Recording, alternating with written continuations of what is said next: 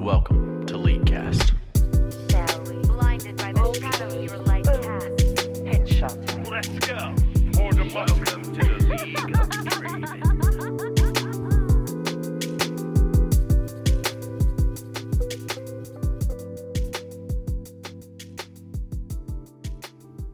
Hello and welcome to episode 552 of the LeagueCast podcast. I'm Nick the King Cooper. Joining me is Aiden Frost Rockcards. Hey, how's it going? And Colton Blue Basket Sweat. Happy Tuesday, Nick. Happy Tuesday. What's up? Should we use our new G2 Marines? I think it's we had this long conversation. Context is I think it's fucking cringe that the G2 fans are called G2 Army. Sorry if you're a G2 Army person. I don't even but it's not like all G2 fans, right? It's just like the people who gotta be part of the participate in the G2 G2 Army. Yeah. So I think it's my idea is that we also just call our fans the G2 Army. I think that's so funny. Yeah, we can take on G2 easily. Because then if anyone like anyone says they're G2 Army, we're like, oh, it could be either. Like we really don't It's know. probably us. We could just default to it being us. Yeah. Awesome. Hey, on this episode, we've got 1, 2, 3, 4, 5 new patrons. A little bit of LeagueCast news. We've got some new news. We've got what was that? 3 stars? 3 stars. That's crazy. We'll talk about LCS and LEC playoffs. We'll hear about a certain live evaluation of it. And then probably just close it out with Roundtable and Mail Fight. Aiden, how was your past 3 weeks, I think? It might be 3 actually. Yeah, I think it's 3. Yeah. Because getting back from the trip. Yeah, it's been good. Very busy, but it's been very good. As for like wedding, you guys talked about the wedding. Wedding was Pog, very Pog. Best part of the entire wedding, I learned Nick also has a chest hole. Yeah. Oh my god. Yeah, like a little like indent in Nick and I are both chussy between boys. A little divot muscles. in your chest. Yeah. And then I asked Colton, I was like, because Nick and I we were walking to get pizza, like the 3 of us with like obviously significant others and friends and stuff like that. And it came up. I was like, something about my chest hole came up. And then Nick's like, oh, I also have one. I'm like, holy fuck, that blows my mind. I've known you for so long. And then I like a child ran up to Colton, like my father, and said, Colton, Papa, do you also have a chest hole? And he goes, no. And I'm like, oh, because how he's like, no, that's crazy fucking would that be? weird. No, because I need really I need funny. to put my protruding chest into your chest divot when we cuddle. Okay, that's weird. Is that where it gets weird? You You made guys it were weird. talking about like putting your chest holes against each other and having a little cavity and like eating yogurt Yeah, out that's of normal. Yeah, That's what you do. as one does. Yeah. That's But normal. yeah, that Okay, was cool. my bad. I just blew my mind. I was very, very happy to hear that. And then outside of that, in actual League of Legends news, I've been spamming Urgot. I'm an Urgot main now. You're an Urgot main? Dude, the character's so Shams- fucking cool. Dude, Shams no pretty offense to our gross, huh? listeners. We have like fucking 10 Urgot one tricks in our Discord, and they never shut the fuck up about how like he has weaknesses. Dude, I watched one video of this, like the new Korean build for Urgot, where he built Eclipse into Titanic into Black Cleaver Sterix sort of thing. Is it Eclipse or is it Prowlers? It's Eclipse. Okay. Yeah, you build Dude, Eclipse because it has no cooldown for his W, right? That's mean. But dude, it's so fucking OP. I've never just been able to solo kill my lane so fucking easy. Also, why are you able to flash during his E?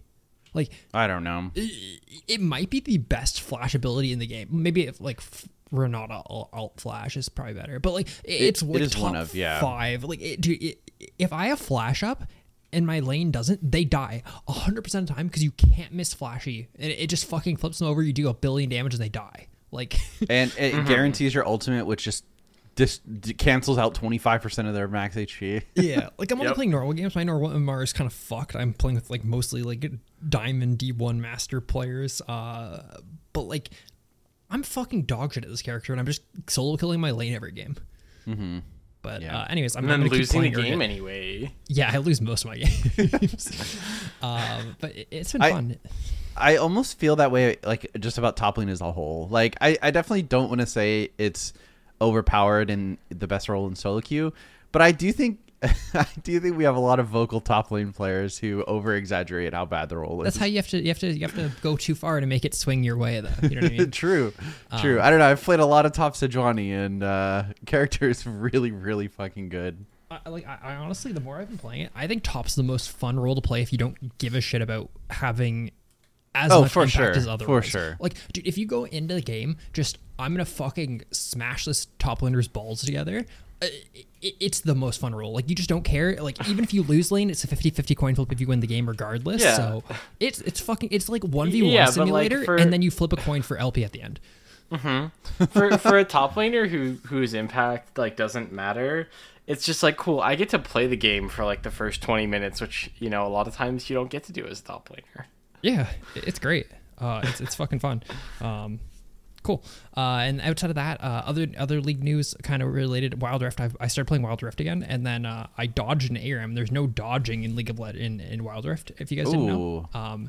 So I came back in. Now you're a naughty boy. It's like, hey, you're a naughty boy. You can't play. And it also kicked me out of the League Cast Guild. You left one game and it said, "Oh, fuck your guild." Yeah. So now someone named Dan from our podcast is the head of the League Cast Guild on. Damn, I guess. Hey, Dan, reach out to us and we'll get you on the show. It's funny because I'm like, holy fuck, I dodged one game and I lost like not officer, it's like leader or whatever the fuck it's called. Wow. And it demotes me to like officer, and it auto promotes someone who's like the most active, I think, to like the highest rank. And I'm like, what the fuck? And he's like, oh, you want it back? And I'm like, nah, you can have it. Nah, I'm gonna dodge again. Now. But that's crazy, dude. It's fucking, for dodging one game, it just fucking fisted the guild. It's really wild because that's how Chris got me onto the show. Is he dodged an ARAM and suddenly I was host. It auto promoted you to host. Yeah. So shout out to fucking Dan, because Dan's actually good at the game. Whoever this Dan guy is in our is it Dan Man? No, it's different. Dan Man's like Emerald or something. This guy's like, they have a legendary queue, which is that when you hit Diamond, you can queue up for legendary queue, which you have to have like experience on your characters to play and stuff like that. Yeah. He's like a decent rank in legendary queue, this guy. Damn. So this guy's fucking crushing it. So yeah, so Dan, shout out, man. You're now the leader of the League Cast Guild. He basically owns League Cast. That's crazy. The Wild Rift department. Yeah. This is very big and active. Yeah. Only other thing is, I kind of mentioned on the Discord, Kennedy and I started watching The Walking Dead. Obviously 13 years late. But dude, that show's pretty fucking good early. Like, I heard it like slowly falls off and gets way worse, but we're like halfway through season 2. It's so fucking good. I'm surprised at how good it is. I've heard a lot about the early parts of that series and not a lot about the late parts, other than like, wow, this show sucks. Yeah, I think it's really tough because they ended up going like 12 seasons or some shit. Last season ends this year. Okay, yeah. Wow. And like, I think it's very, very, very difficult to have just any show go that long and stay decent quality, especially 100%, yeah. Like, vast majority of writers, especially I think for like American television, do not write a plot with like the idea that they're going to get 13, 14 seasons. Like, they're like, okay, if we do badly, we're gonna die in one season. If we do well, we might get like 3 or 4 to tell our story. And so when they get re-upped for 13, they're just like, I guess we gotta just fill this with a whole bunch of other shit that we never planned. Which is almost like why I have a lot of respect for shows that actually like cancel while they're still like on top of things. The two that like specifically come to mind are like Good Place and Schitt's Creek. Yeah. Like, both ended like pretty early, all things considered. But I really enjoyed it. I felt like it wrapped up really nicely, and I don't know, it feels better for that story to have been told and like it's over positively versus like, I can't wait for another Family Guy series, like season. That's gonna be fun. Yeah, it's been fun though. So we're gonna watch that until it gets bad, then we're gonna stop watching it. But it's gonna be fun. It's kind of my week though. I've been having fun playing League. I'm hoping to do a community night maybe tomorrow night. We'll see. Poggies. I haven't played with the community in a while, so it'd be fun. And you've never had more fun with League. Yeah, no, I just fucking play Urgot and fucking solo kill my lane. So play top lane against me. I'll fucking kill you level 1 and make you not have. Just ban Urgot. Yeah. And what are you gonna do? Then I'm gonna play Tom Kench. What are you gonna? If you ban Tom Kench, I'm gonna play Aatrox. If you ban Aatrox, I'm gonna play something cringe like Top Draven, and you're gonna have 0 fun. Because Aatrox isn't cringe. I think Aatrox is one of the best solo queue characters. I think he's the best top laner in the game. I'm learning. He's my other character. Insane. I want to learn. I'm just loading Urgot first though. Yeah, fair enough. Cool. That's my week. Sorry, go ahead, so Colton. Long, but... Yeah. Colton, you were saying something. Sorry. No, I was just asking how good his Aatrox is. I played one game, and it was when I did that A to Z challenge, and I quit on B. And I played 2 games Aatrox. The first I did nothing, and the second game I did nothing and won. That's funny. That's funny. Nice. So I'm really worried about your Aatrox if we have to go against each other in community. What about your week, though? Yeah, my week. The majority of my week it was absorbed by going to Chicago for the LCS finals. So that took up basically like back-to-back Chicago weekends. Friday to Monday. Yeah. Flew to Chicago last weekend for a wedding, and said let's run it back for LCS finals again. Nice. It was really fun. Got to hang out with some friends I hadn't seen in a bit. All in the Chicago area. The finals themselves were super fun. Got to meet a bunch of our listeners, took pictures, hung out, chatted a bit. That's always super fun when we get a chance to do that. Like the last meetup was probably 8 years ago. A very long time, yeah. So yeah, it had been quite a while since I'd had a chance to actually like meet fans in person, but it was really fun. Nice. The event ran pretty smoothly, I would say. The United Center obviously is a good venue to house that many people. I would say the Fan Fest definitely could have been a lot better. They had probably like 10 or 12 like booths with things you could do or like stuff you could purchase for like 40,000 people. So everything just had like an hour plus line all day. Yeah. Which was unfortunate. Like they had a lot of space, and I feel like, all of the teams basically had booths, and there was like one main stage that seemed like it's kind of what Riot put on. But if they had like 10 more booths of just like it didn't have to be like complicated stuff, but there's just more things to do to cut those lines down. That would have been really nice. That sucks. Yeah, I mean, like, again, it's still free stuff, and like you got to like have experiences or like get pictures or like whatever the various booths were. But it's just like you show up and it's really hot out and you're like in the middle of a parking lot and you're like, oh cool, like any booth I want to go to, I'm going to have to wait at least an hour. Like I was going to try and get like a CLG like wristband or something for your Nick, and I'm just like, man, well, that's nice. I want to stand in a line for an hour and 15 minutes, and you can't even always tell what's going on at the booth. So I was like trying to like walk up close to be like, okay, is this like a purchased thing? Is this like you just walk up and get free swag? Like you can't even tell a lot of the times. That sucks. But yeah, I mean the actual event itself was pretty pog. We'll talk about the games in the LCS section. Spent a lot of time in the airport on Monday because Warren, my brother who drove me to the airport, was leaving early because he had to drive back home to St. Louis. My flight wasn't till like 4 p.m. and then it got delayed till like 5:30. So I was in the airport for probably like 6 hours. Oh, that sucks. I hate waiting in airports. Yeah, I just basically like listen to podcasts all day. Mm-hmm. And what episodes of Leakhouse did you check out? Any other podcasts you want to name drop and maybe shame? There's no podcasts I want to shame specifically. Because that'd be toxic. That's a shame. That sucks. I heard that makes for good content. Yeah, actually, let me spend the next 20 minutes just talking shit about other podcasts. That's funny. Fuck. Yeah, but outside of that, didn't play really much League. Got some League in today. Went, I think, even. I think, like, equal number of wins and losses. Didn't get to abuse the Ultra OP Misfortune since it got hotfixed. she's still, as far as I can tell, pretty cracked.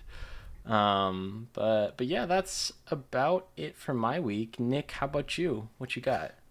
Yo, I played a decent amount of League. I think I'm up 1 game's worth of LP in D1, so I think I'm at 46 points right now. I'm trying this new strategy where if I go up a game, I just quit for the day. So I think that what happens if you don't go up a game? Then I can queue as long as I want. I just play forever. Maybe I like try to get back to even and then stop then. But yeah, quit while I'm ahead. Have more fun. I feel like if I end on a win, I have like a better outlook on how the session went as a whole.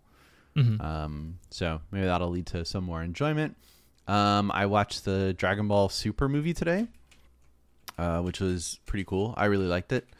I think fans of Dragon Ball will like it, unless you're just a fan of Goku. In which case, what if you love Goku? Goku's your favorite anime character. Would you like this movie? Probably not, I would say. Oh. I would wager that no, you probably wouldn't enjoy this movie as much as you might enjoy some other movies. Like every other piece of the franchise. Every other, yeah, for sure. So that's what I would recommend, is watching literally any other part of it. So cool. Yeah, I think that's about it. Awesome.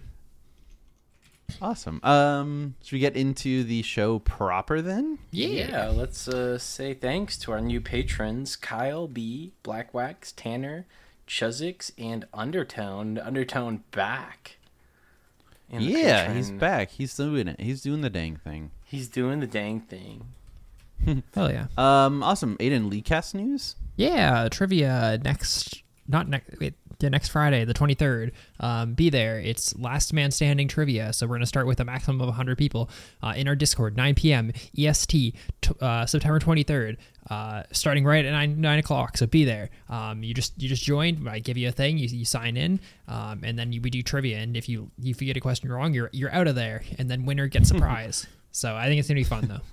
Yeah, it should be a really good time. In our Discord, in like our event thing, because you can sign up that you're planning on being there through our event thing. We have 50 people that are already interested. My hope is to get over 50 people there when we're actually doing it, but we can have up to a max of 100. That'd be cool. That'd be super poggers if we could get a full 100. Yeah, it'll be fun though. So awesome. I'm very excited. I've been putting together trivia questions for a while. I need a lot because it turns out you need to get out a max of 100 people, so it's a weird number to prepare for. I currently have 34 questions prepared. Ooh. I probably need like 50, I would assume. Just add like 2 or 3 that are not league related to really weed people out. Yeah, like something about American That's so history. Funny. Yeah, there you go. Yeah, that's so funny. Or something like really obscure, like what was the AP ratio at the 3rd rank of this character's E on patch 3.9? No way, don't do it. I have like them in varying difficulties, thus I think I can just scale it up like as we go, sort of thing. So yeah, it shouldn't be too bad. I'm very excited though. Nice.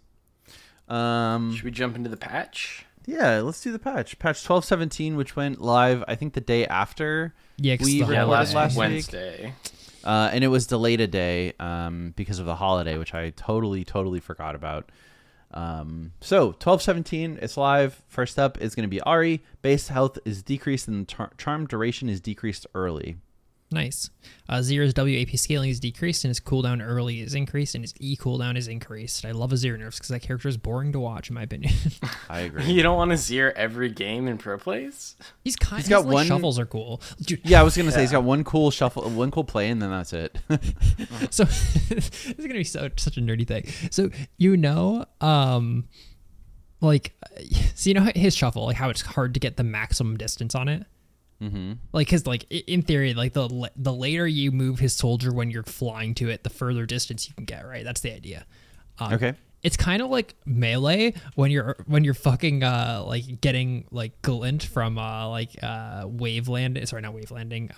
From like your when you're on the ledge and you try to do like a wave land on the ledge, and you get distance, and in theory it's really, really hard to get max like distance, but it's so much more meaningful if you do get the max distance. That's what I was thinking a couple of days ago. I'm like, it's kind of similar, because like if you watch like a fucking Tass Fox like fucking do it from like ledge, they go like fucking a quarter of the stage. Stupid. That's crazy. That's kind of like Azir. Azir's Fox. Yeah, it's just like Azir's Melee. Thing. I'm highly familiar with that game. You should be. Up next, we've got Camille. Passive shield is increased. E damage increased. Some buffs. Yeah, she was a bit weak, so good buffs for her. Ezreal, his E cooldown is decreased. Looks like 2 seconds at all ranks. Cool. Graves Q decreased. Our base damage increased. Like to see that. Hecarim, all abilities adjusted. Hey, spoiler, this has already been hot nerfed, right? Yeah, it was super OP. Okay. So they nerfed some of his base armor and health growth. Q, it looks like they gave more damage and it stacks more. So the cooldown can get lower if you stack it a bunch. Is that yeah, so I think the they just increased the amps? Wow, they increased the damage per stack and the number of stacks you can have. Yeah. And reduce the cooldown per stack. What the fuck did some fatty buffs to his Q. His W, they increased the cooldown at earlier ranks, but they added that he gains armor and magic resist while it's active. Okay. E, they made some adjustments. Looks like lowering the damage ratio and lowering the knockback distance, but also lowering the cooldown kind of to compensate.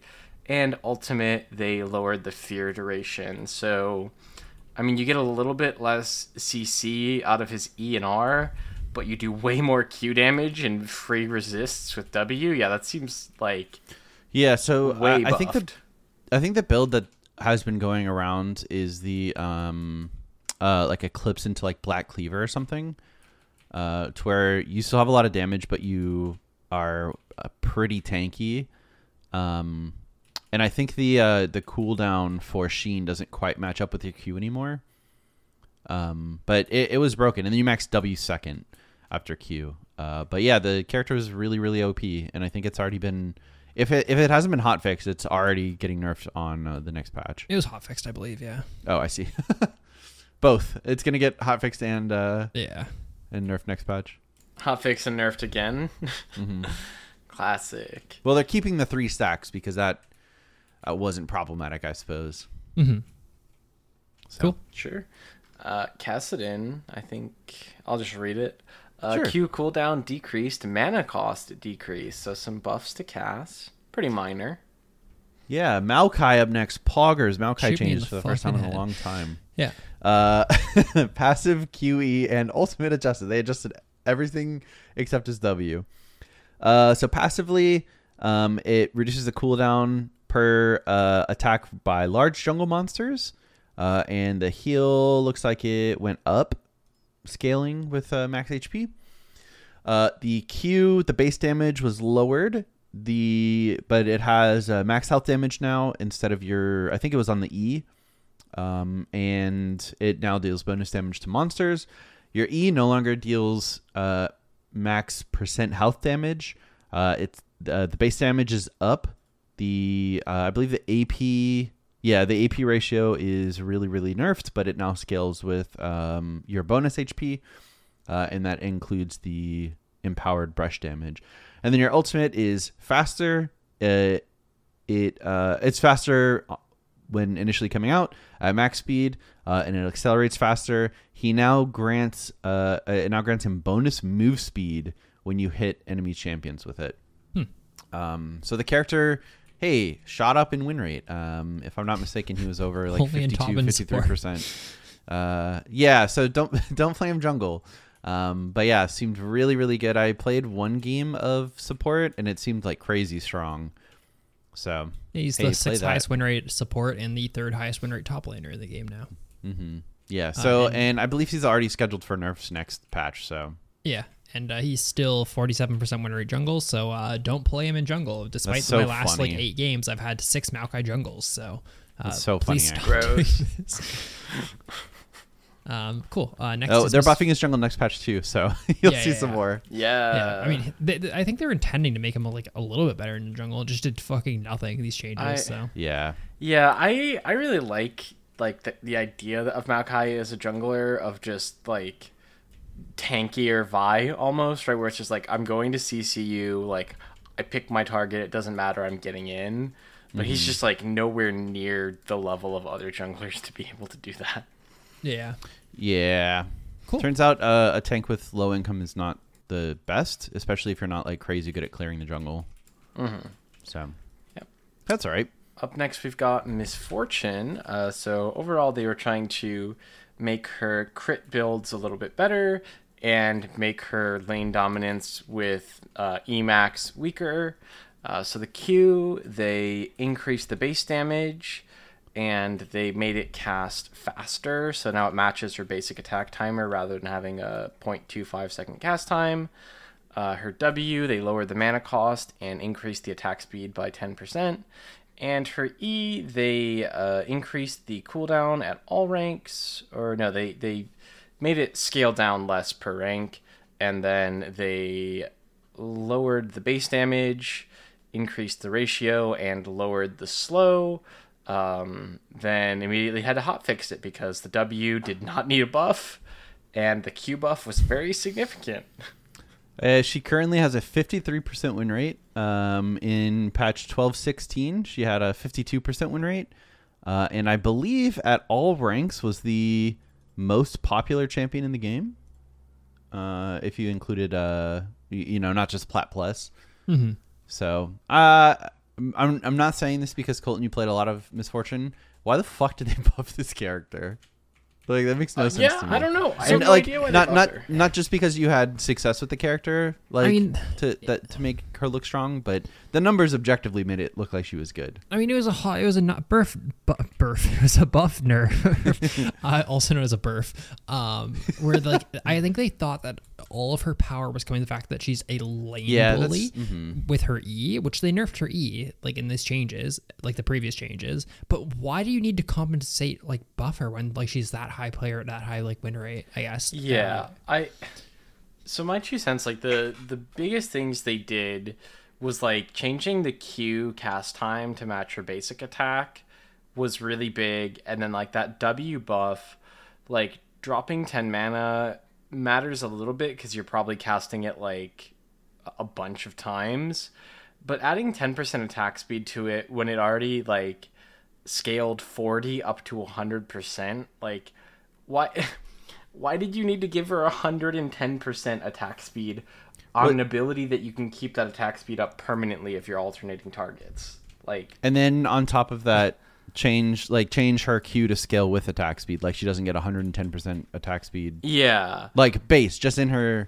kit alone before including any items. Yeah, I definitely don't think she needed buffs. I like that they made the Q match her attack speed time. I think that's a really good like quality of life thing.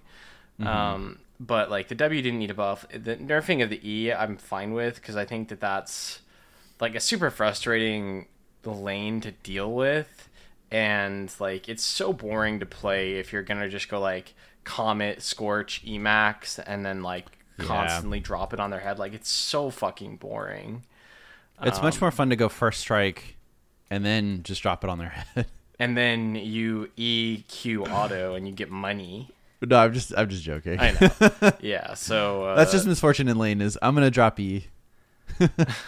I mean, I feel like if you go crit, not really, because it costs so much mana, and if you don't have That's true. And, like mana flow or presence, which if you're going crit, you go overheal. Like you cannot spam. Interesting. E. Okay. Because she only has like 350 mana, and it costs like 80. Jesus. Anyway, that's Miss Fortune. Up next, Nami. Tell us about it. Nami, E-Electrocute. Sorry, I don't know if it was my turn or not, but I'm jumping in. E-Electrocute interaction removed. Goodbye, Nami. I think Nami Lucian's still strong, by the way. Like, I don't think people understand. Like, Electrocute is not the reason why that lane's okay. It made it stronger, but like it's still a very strong lane. Like the fact that she still speeds Lucian in. He still procs her 3 things. But like it's still a very good combo. It's just this was kind of a little gimmicky, I would say. It just was unneeded power. It's not like she's bad by going Airy now, though. It's not like fucking Airy like with Lucian is bad. Like her win rate is higher with Lucian, right? Or with Airy anyway, right? Like I mean, the main thing is like you're able to leverage some extra power with like Electrocute early, but like it's still fine. Like the mid game of Nami Lucian is like where it spikes, right? Where you can get like the crazy culling picks, but.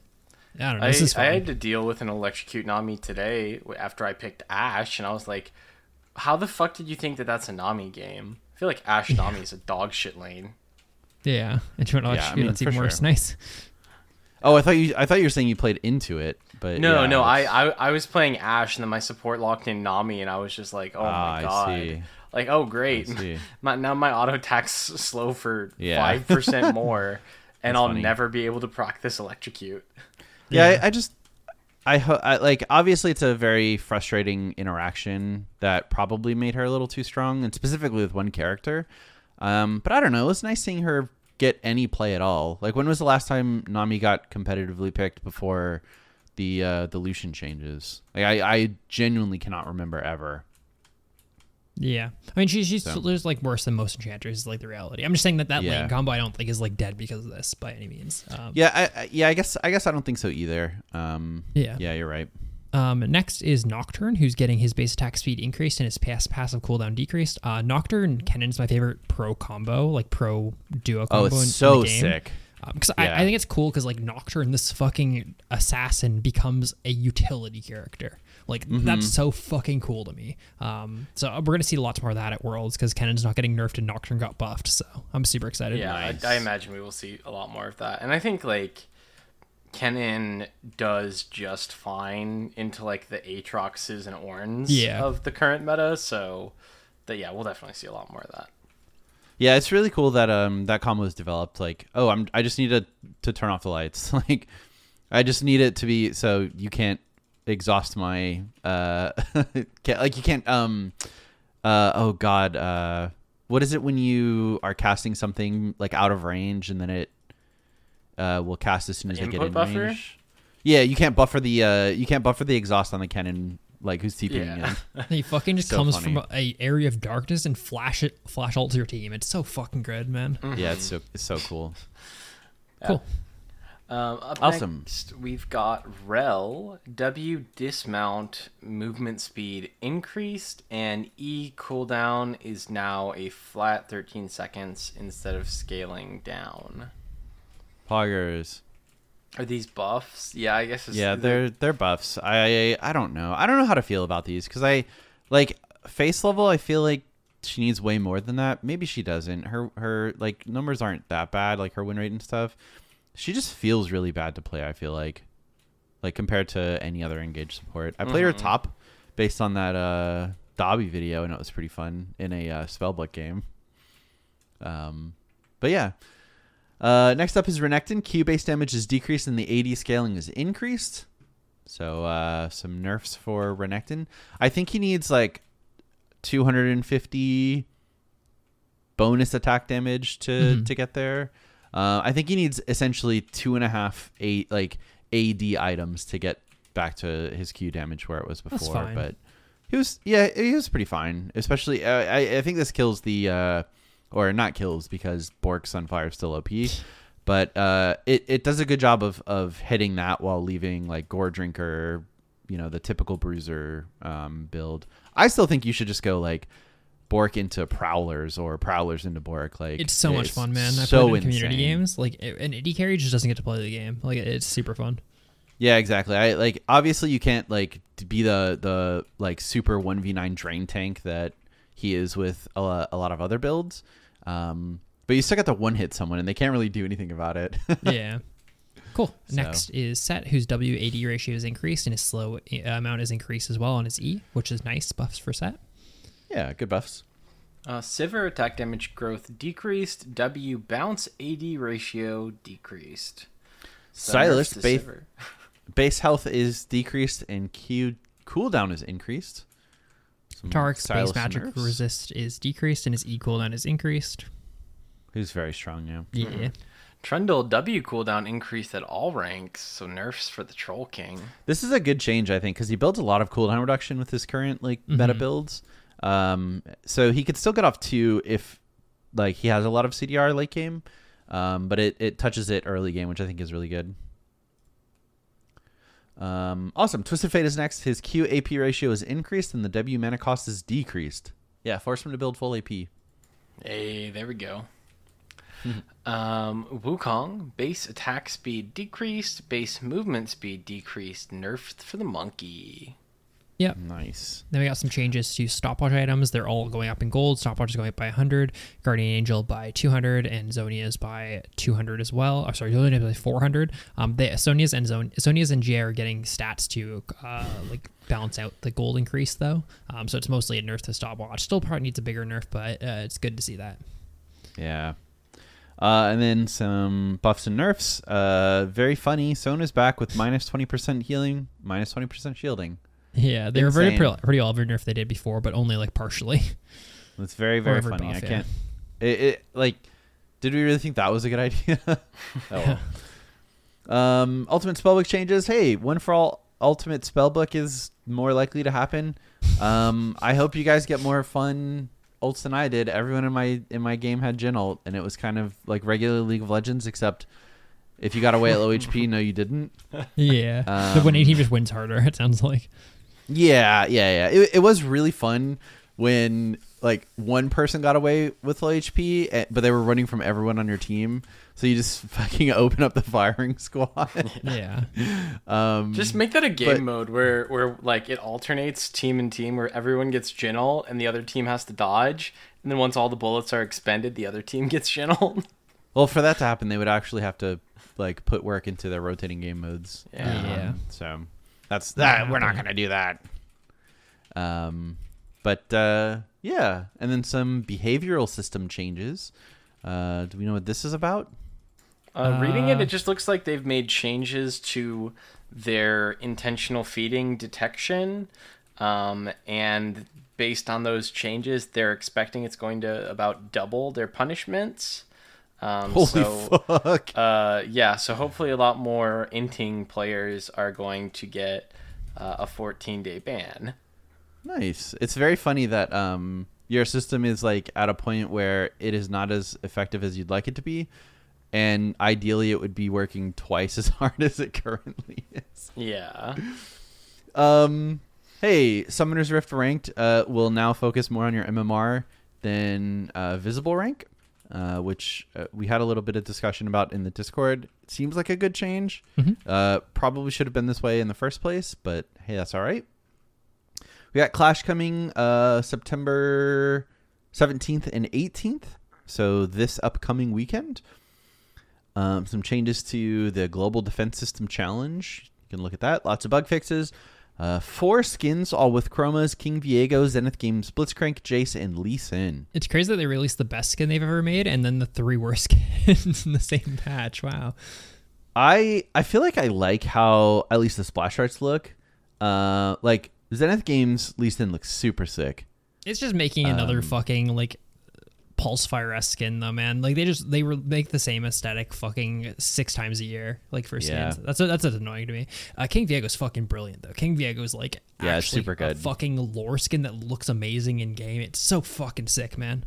Which is really funny because I would peg it 100% for the you just took Viego and made him more sexy human. Yeah. How why would you do that? I think it's supposed just to be this, lore. It's character, also made him like he's wearing a shirt in this. It's just it's kind of everything to check all the right boxes. People are want Callista to get a similar skin where she's her human form in lore. Mm-hmm. But I think it's a fucking brilliant skin. I hope it sells well so they do more stuff like this. No, I like it a lot. I think I just think it's funny compared to Human Thresh and Human Rise. Not Human Rise, Human Xerath. I would assume most of our listeners don't remember the days when you would get just one-off skins. right? Like everything nowadays is a skin line. Like you get fucking 3 to 8 skins for a skin line every single patch. Versus before, a character would release with a unique skin that might even be a new skin line for themselves. And then like in patches, you just get like random skins like that for random skin lines. And it just felt very, very fun. But now everything has to be mass produced, obviously. So it's a little different. So this just feels like a really nice breath of fresh air. It feels like, hey, they just had this really cool idea and went through with it. And it won't make them as much money as fucking just mass producing Pulsefire 4.0. But hopefully it does well.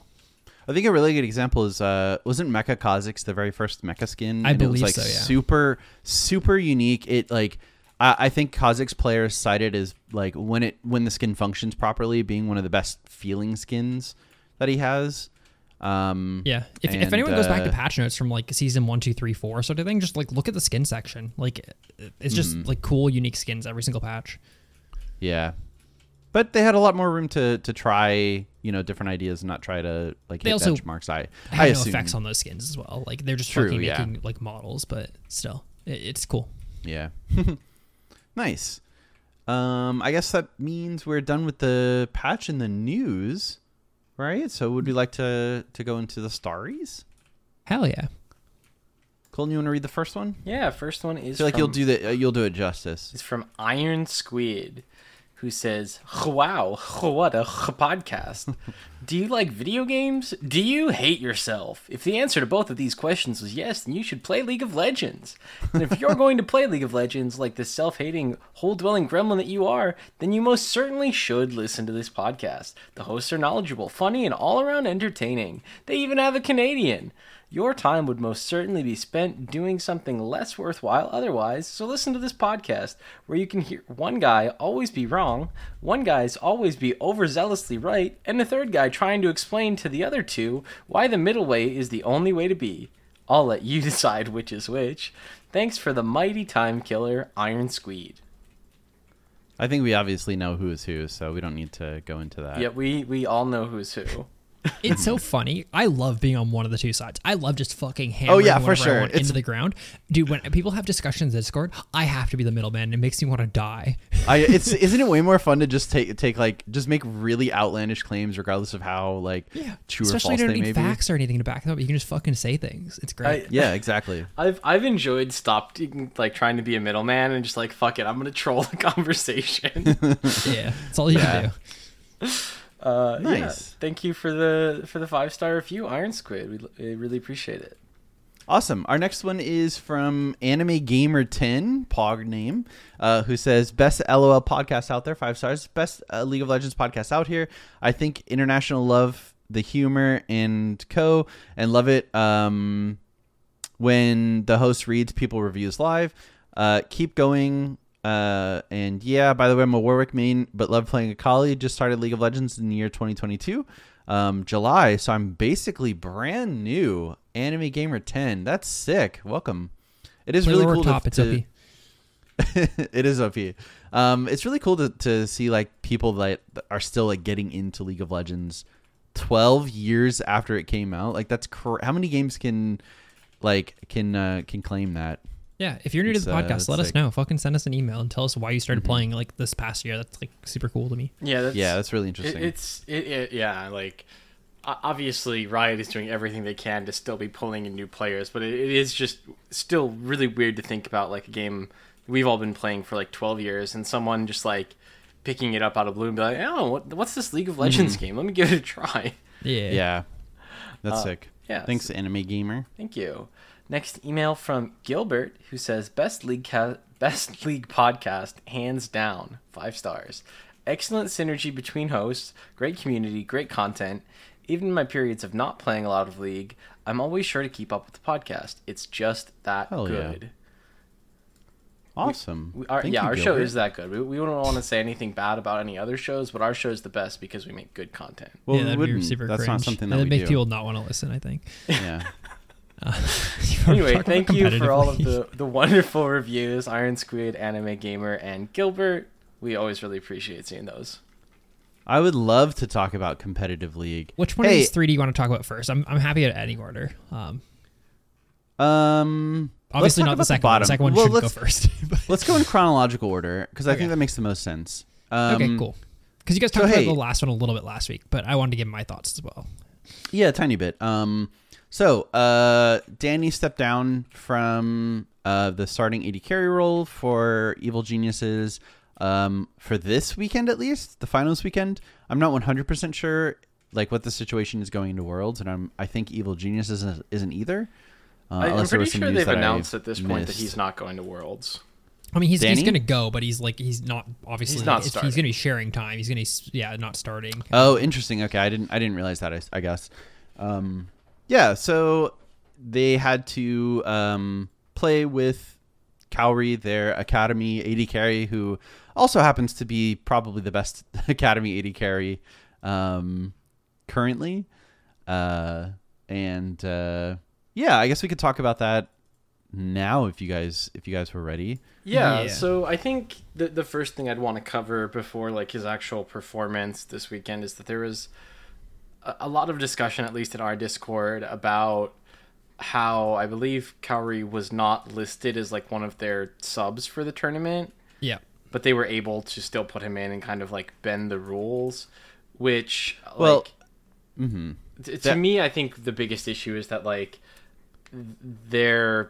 I think they're limited to like 3 subs, which is two subs. 2 subs is so fucking stupid. Like, there's no reason to not give a team like 5 subs to say like, okay, here's our team. We have 1 alternate player for every role, and like I don't think that there's actually any like downside to giving them more than that. Like, if you want to have 7 subs, go ahead, because historically, having a 5-man roster that stays the 5-man roster is the best way to win the game. I think there's literally been like one roster that has successfully pulled off the alternating a player. Yeah, and that was Faker and EasyHoon, right? Yeah. And it's just EasyHoon could play Azir better. Yeah, exactly. Which is like, okay, Faker, the greatest League of Legends player of all time, and probably the best Azir player like in the world at that point. Okay, I can understand why that happened. But every other time it feels like, okay, this player isn't performing very well, so we're just going to sub him out and hope for the best. I feel like that's typically just typically what happens with subs currently. Yeah, let's just, before we get too far into it, just like as a ground rule here, before we talk about anything, and I don't want to upset anyone, we all think mental health is very important. And obviously, this was taking a toll on Danny, and it was the right decision for him to step down. And I'm glad they were able to get a sub to replace him. That being said, there are things that we want to discuss in and around that. But once again, at the end of the day, we are very happy that Danny was able to step down, like take some time off, and hopefully like find himself a little bit better. And obviously, that's the number one thing to us. That being said, also like, it doesn't. We're regular ass dudes. Yeah, it doesn't stop us from having discussions in and around other things. I just want to start that as like a basis, because I think it's important. I really do think like I don't want to get into was he actually having mental health issues? You know what I mean? Like, I don't think that's a healthy discussion. But I just think it's mental health is very important. I just think that there's a lot of other things that are whack about this whole situation that I think need to be addressed. And I think the mental health side of it is something that like we have historically seen League of Legends and professional League of Legends negatively affect the mental health of a lot of players. And we have seen a lot of players not step out of that, and it gets much, much worse. And then they end up leaving the game permanently. So like, again, as you were saying, like mental health is very important, and like stepping away from the game, we talk about it all the time. Like, if the game is affecting you negatively, whether it be your solo queue games in Iron 2, your, Flex games in Platinum, your Clash games, or LCS playoffs, like, if the game is negatively affecting you, it's a video game, like, take a break. Yeah. I do want to like touch on the sub thing before we like get off of that, though, because you guys were bringing that up. So I do agree. I think the core of it is sub rules should be way more clear. In general, it should not be left up to whoever's discretion to decide what is an emergency sub and what is not. I think this was a fine use of an emergency sub. That being said, I think that there's zero reason why your academy team couldn't just be listed as subs, I guess. That being said, I do think there's some level of accountability on the fucking EG staff that you should pay attention to your fucking staff's burnout, right? And maybe that if you know Danny is potentially having issues, maybe you list your AD carry as sub. And B, if you are going to list subs, don't list your fucking academy jungler and don't list your coach as your 2 fucking subs, because you're ruining the fucking system, right? Like at that point, like dude, Inspired is the fucking MVP of the league and you're listing your jungler as a sub and then you're listing your coach as a sub.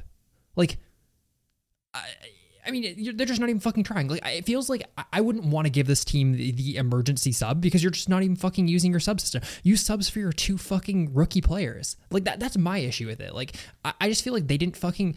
So the rumor is that Riot pays for transportation for players to events, right? For Chicago. And they're listing their coach as one of the things so they fucking can get, like, a free flight, free hotel, free all this shit, right? And it's like... that checks out. Maybe they actually thought there's a world in which adding their coach as a sub is a really good call and maybe their coach could sub in. I think that's probably not the case. I think they're probably just misusing their subs. And it just makes me angry that you have to then pull emergency sub rules, in this case completely valid, to account for you just misusing another fucking system. Yeah, I think that's fair. I can understand the frustration from that perspective. I think then the vast majority of the fault lies within Riot itself and not so much with EG. I think if a system is exploitable, then personally we should probably focus less on punishing the people who abuse the system and instead move forward, especially when it's like not a life-changing like real life issues, you know. It's a video, it's a subsystem in a video game, but like let's fix the system and then move forward from there, because I like it's hard for me to find a lot of fault with EG for doing this, I suppose, when every other team also in this scenario has the same chances, you know, to do that. Just the devil's advocate argument is that a team who's slumping can sub out their slumping player and call for an emergency sub if needed, right? Like in this situation, it's pretty obvious Danny was slumping. I think he 100% was having mental health issues based on how they won their fucking game and he looked like depressed, like not serious. That being said, it's crazy not to think that Kaori performed better than Danny.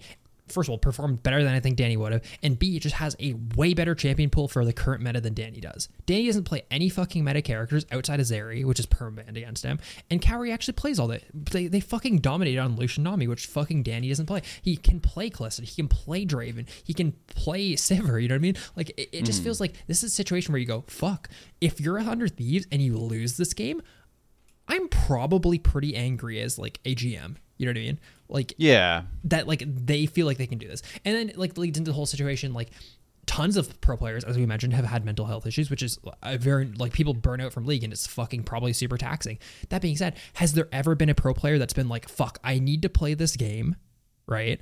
If I don't play this game, I'm going to cost my team whatever, right? When in theory, they could have called for like they need a break, and they could have had someone else sub out for them, right? And it cost them like whatever. It's just like the reality is not on EG. It's 100% on Riot in the way that they define the rules. Rules have to be defined properly, or else people abuse them.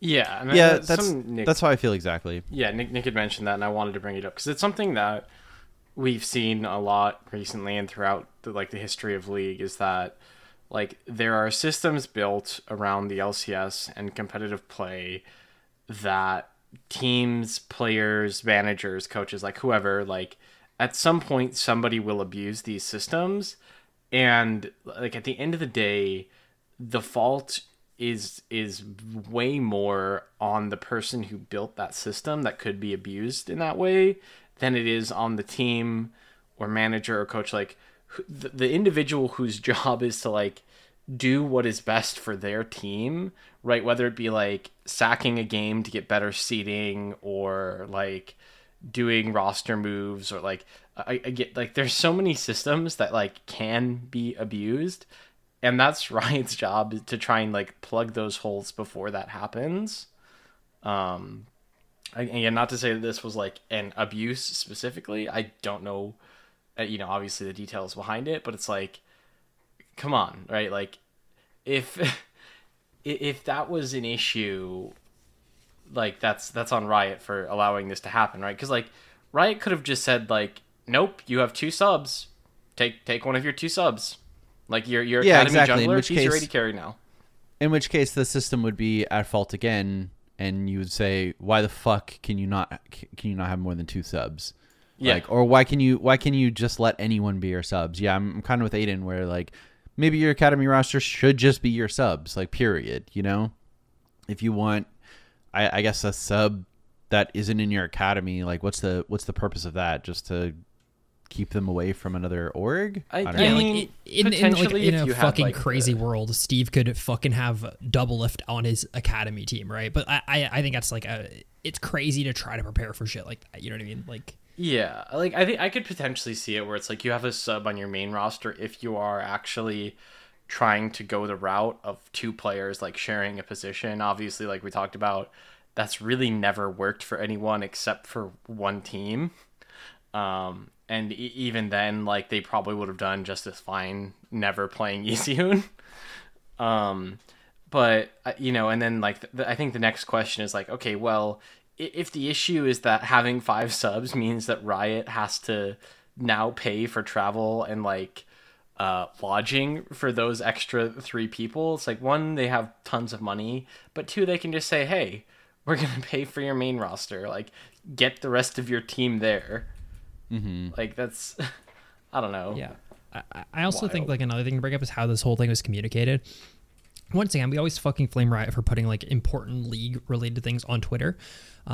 There was nothing posted about this other than the commissioner commenting on a Reddit thread and then tweeting just like something about in general, like, hey, like mental health, like we take this very important. And it's like, this feels like it should probably be like a LoL esports, like fucking short little LoL esports competitive ruling. Rather than a Reddit comment, I would argue, from the commissioner. But I don't know, Riot handles stuff relatively poorly. You could argue this is them not wanting to bring it to light because they know they're kind of skirting the rules. I mean, another thing to bring up is that I also don't know if they would have done this if this was a less of a star-studded, like, high-ranking NA team. That's the other thing. Do you think, like, Dignitas versus Immortals, this happens? No, I don't think so. And like once again, I could be wrong, but we're talking about the same league, and this is the fucking still most egregious thing I've ever seen in my entire life. When fucking Team Liquid was going to be relegated, and Reggie loaned Doublelift to Team Liquid, like. Dude, if that's not Team Liquid in fucking relegation, Riot doesn't fucking let you loan your star player to a team for a playoff series, and then he comes back to your roster, and then he goes to that roster the next year. Like, teams that are like... I forgot about that. Like the Cloud9, TSM, Team Liquid of the world, e.g. 100 Thieves even now, they're going to get preferential treatment. Yeah. And I think... you could argue in this situation, they probably got preferential treatment. Yeah, I think the team matters, and I think also the player matters, which is why, as we're saying, like, the rules around this needs to be better defined, because, like, obviously Danny is a rookie, and he's young, so I think that they were more willing to grant that exception, whereas, like, if let's say, Bjergsen said like, oh, I'm having like, you know, mental health issues, I don't want to, you know, like I'm pulling out of the playoffs, like I feel like they would probably have said, okay, cool, like play your sub, right? Because like this is a, you know, I don't know, maybe they would have just been like, yeah, doubt, he's already handled this pressure so many times. It's just weird because like the player who did this probably mattered a lot more than it should have, and it, you know, like there just needs to be better like rules, better everything. Yeah.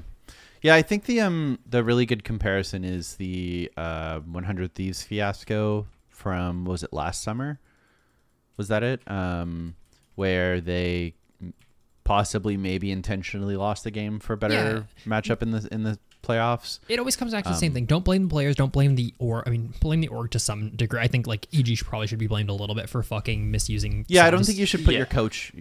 I think I legitimately, by the way, I think only the coach is the issue. I think if you want to put whoever, whether that be your academy jungler, who cares? Because at the end of the day, it's Danny, right? Like he's the star of LCS currently. Yeah. But no, I just meant more in general. They obviously weren't taking it serious when Inspired is the fucking MVP of the league and you're putting in your coach and your jungle academy player. It's like, I don't think those aren't going to be very useful subs in my opinion. No, right. And it's like, obviously they want those people there for some other reason. And it's like, that's fine, bring them, but don't list them as your sub. Like maybe their academy jungler is somebody who like is part of team conversations and like has good ideas that maybe Inspired likes bouncing ideas off of him. Like I don't know, but like obviously there's a reason they picked him and the coach, because they want them there and they probably didn't want to pay for their lodging, which is so fucking stupid for an org with that much money. Like that they're like, yeah, but we can save some money on flights and hotel rooms if we list these two as our That is subs. really funny. Yeah, when like obviously Inspired, like I don't think there's really any world where you legitimately think that there's an option to sub out Inspired.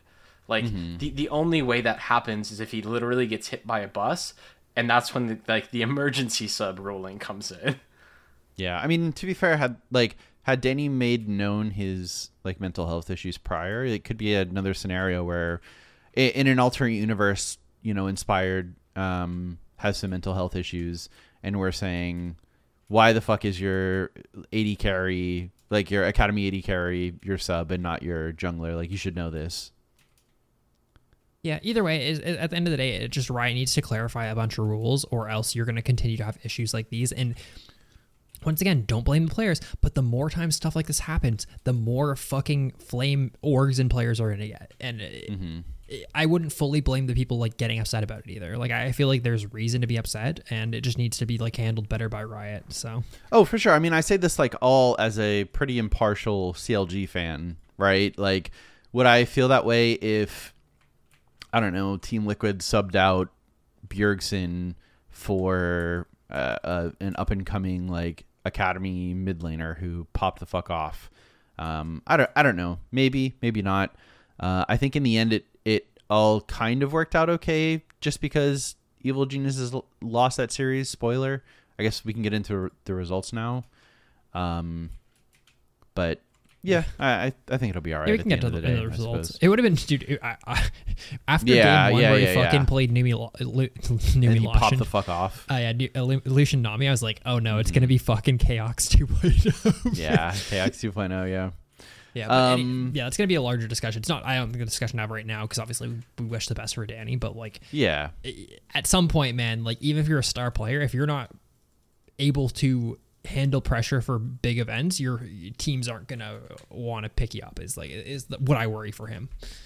Yeah, I mean, I think none of us have any issue with Danny like saying like he's having some like difficulties focusing on the game like mentally and being in that headspace. Like if it's really like affecting him as much, like he should probably find a something else that maybe like is better for him. You know what I mean? Maybe being a streamer, maybe being a content creator or whatever. I just hope that this doesn't happen too many more times for him, because I think he's going to lose his shots at being on top teams, because you need people to obviously be there and be ready. I think that this is probably like the one chance you get where if you were to pull out like during an off season, I think that's totally different. But like pulling out in the middle of playoffs, like if let's say he goes back and he plays in LCS next year, which I hope he does, and he does well, and if he like pulls out during another playoff, I unfortunately think that would probably be like a career killer, where nobody wants to take that liability of, yes, this AD carry will get us to playoffs, but then he will not be in those playoffs. Yeah, it's definitely an interesting like spot to be in, I guess, where like your star player is really fucking good, but he doesn't feel like he's able to play sometimes. It's interesting. Anyways, want to talk about the results a little bit, because we're already an hour into the show. Yeah. Let's do it, I guess, real quick. 100 Thieves took the series over Evil Geniuses 3-2, and then they played against Cloud9. And Cloud9 3-0'd them in probably the most lopsided series we've seen in a very, very long time. Yeah, it was very one-sided. It was the second fastest LCS finals ever. I think every single game it was like very even until like a 10 to 15 minute like mid-game team fight, which Cloud9 just like either went Berserker like 4-1 or 5-0. Well, so yeah, like Berserker would pop off in all the fights, but every single one of those fights was like the jungler starting it. Like Blabber started every one of those fights that like won them, and so like obviously Berserker played fucking insane. He had one death throughout the whole series, like a 37 KDA. I think he had a 47 KDA. Yeah, like, literally. I think he went 23, 1 and 24 or something like that. Something wild. But yeah, like I think that like Blabber deserves a lot of credit because like he was the one who picked every one of those mid-game winning fights, as well as I think he just played very well this series. But I mean, yeah, it was hard domination after every one of those fights from Cloud9. I think the 100 Thieves EG series was much closer and more interesting. It was wild to me, you know, you guys were talking about Sejuani top at the beginning of the show. It's wild to me that Sejuani top was 100% ban for semis and finals. So I think I've played the most like as her on the podcast. I can't comment on like with or whatever because Colton, I think you played more solo queue than I have. But she just like can neutralize any lane. If you really want to, you don't have to fight at Sejuani. Like you don't have to go for these like crazy good trades that she can make, and you turn into a beastly late game like tank with the ability to pick out anyone from range, as well as synergizing well with melee auto attack based carries who are quite prevalent in the jungle role currently. I mean, she's really good with Trundle. She's really good with Wukong. She's really good with Xin Zhao. She's really good with Viego. I've played with a couple of Master Yi's, and hey, turns out that combo's fucking disgusting. Especially if you're trying to do like neutral objectives, because at some point when you're auto attacking, you know, Baron, and so is your Master Yi with Rageblade, you're just mashing E on cooldown and proccing it because that's all the damage you need to do. Yeah, and that being said, she also has a crazy strong like skirmishing, you know, presence in lane. So if you're able to get off the combo and then like proc the 4 passive stun, she does a fuck ton of damage, and then she still has her Q to trade out. She can take Ignite and TP and still be pretty safe. Like she's so incredibly strong right now. It's insane. I don't know. I feel like the top lane was so back and forth that like I think that like every game in that series, like one of the top laners won hard, and it was wild to me that never was like their thought of, well, okay, like let's like let Sejuani through to get rid of something else. Yeah, maybe. Like I mean, she doesn't smash of, like, Impact's Gangplank, for example. I mean, she doesn't smash lane like that, but I think she just is too strong overall currently in the top lane. Yeah, I think letting it go through is probably a bad idea, especially because you could just blind it into just about anything. So maybe that was the thought process. Trundle and you get all the stats. Yeah, I mean, ban out Trundle and then first pick Sejuani. It's not like Trundle is exclusively a Sejuani counter currently. He's also the best jungler in competitive, so true. Yeah. But yeah, it was interesting. I can't say that I am surprised by the results. I guess I was a little bit surprised by 100 Thieves taking out over Evil Geniuses, but I really did think like maybe Cloud9 isn't even the best team currently. Like as a whole, but they are absolutely playing the best, and I'm probably even wrong about that first part. So yeah, no, they look great. I'm very happy. Yeah, they looked fantastic. I think Abbedagga did not look good in either series. You got to play against Jensen. I think he got hard gapped by Jensen and EG's mid laner, whose name I'm forgetting, Jojo. I think he got hard gapped by both of them. Yeah. One thing I will say though, Silver Scrapes in the United Center was hype as fuck. Yeah, I was gonna say that's. I'm glad you got to see one because the second series was quick as fuck. Yeah, it was nice. Probably we were tired and we got to go home early. Yeah, fair enough. But yeah, I bet that was really hype. I feel like, is it weird to say I feel like I'm a little tired of Silver Scrapes currently? It feels like every single, playoff series has gone to 5, which is probably great for Riot, but I don't know. I didn't feel like every single team was a 5-game best of 5 team, if that makes sense. Yeah, I mean, I think a lot of, obviously this playoffs, I think, went the most games out of any playoffs for LCS ever, and, the most Game 5s, which can be really hype, but it definitely does, dilute the hype of, Game 5, Silver Scrape, this is close. Generally, League is not that close of a game. It is very rare, especially, come time for Worlds, for a lot of those series to go to 5 games. Yeah, especially if, they weren't even, 50-50 games, right? Mm-hmm. It just felt like, oh, Team 1 got, blue side. Oh, I guess that's that. They're going to win this one. That was, I think, the case in the vast majority of the CLG games, at least, or the series. But it was fun. I mean, I think it takes away a little bit, but not a ton. Obviously, it's still really, really hype when it comes on. And I can only imagine hearing that in person with, everyone probably, humming along and whatnot was very exciting. Yeah. So... Yeah, do we want to talk about LEC? Mm-hmm. We can talk about it briefly. I fucking watched it while at the vet. The actual finals. I didn't watch the semifinals, or the semifinals, the losers finals, or whatever. I think I tuned in for a couple games, but I don't think I watched the whole thing. I think I expected Fnatic to win, and they didn't. Rogue took that over Fnatic. It was really close though, and I think everyone was like, "Holy!" It was really dude. close, yeah. You fucking blows. We're like, "Holy shit, dude!" I put so much fucking money on G2 to win, and they fucked me. But it was good. The finals were fucking great. I mean, it was for the spoilers, it was a 3-0 for Rogue, and Rogue actually just looked fucking great. They actually looked good. I don't think it was. I think it's G2 maybe underestimating them a little bit, but I think it was also Rogue just playing fucking awesome. So.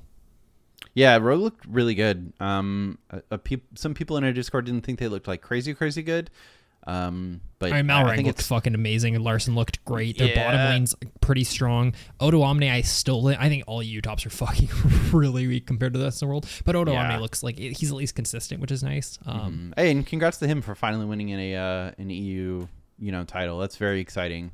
Yeah, so. But no, I think it was great. It definitely they stepped their shit up a lot, which is cool. So. Yeah, for sure. Because I don't think it was just G2 slumping either. I think maybe G2's bottom lane's a little bit rough, but maybe mainly Flacked. I think Targamas is pretty fucking good, but did you guys happen to see the Hillsong Lulu play? No, I don't think so. Which I definitely highly recommend you guys look it up. It might be the worst competitive League of Legends play I've ever seen in my entire life. It is awful. And this is from the Fnatic Rogue game? Yeah, so this is from the Fnatic. I think it might have been Game 5. I'm not 100% sure about that. But it was horrendous. I legitimately cannot believe a professional player made that play. Flashes into 5 people as Lulu, tries to get a knock up off maybe, but then just dies instantly because he's playing Lulu. Separated from his entire team, no one even close at all. Absolutely awful. But yeah.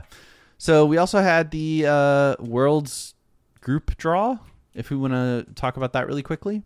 Yeah, I think that's fun to talk about. Let me pull it back up here.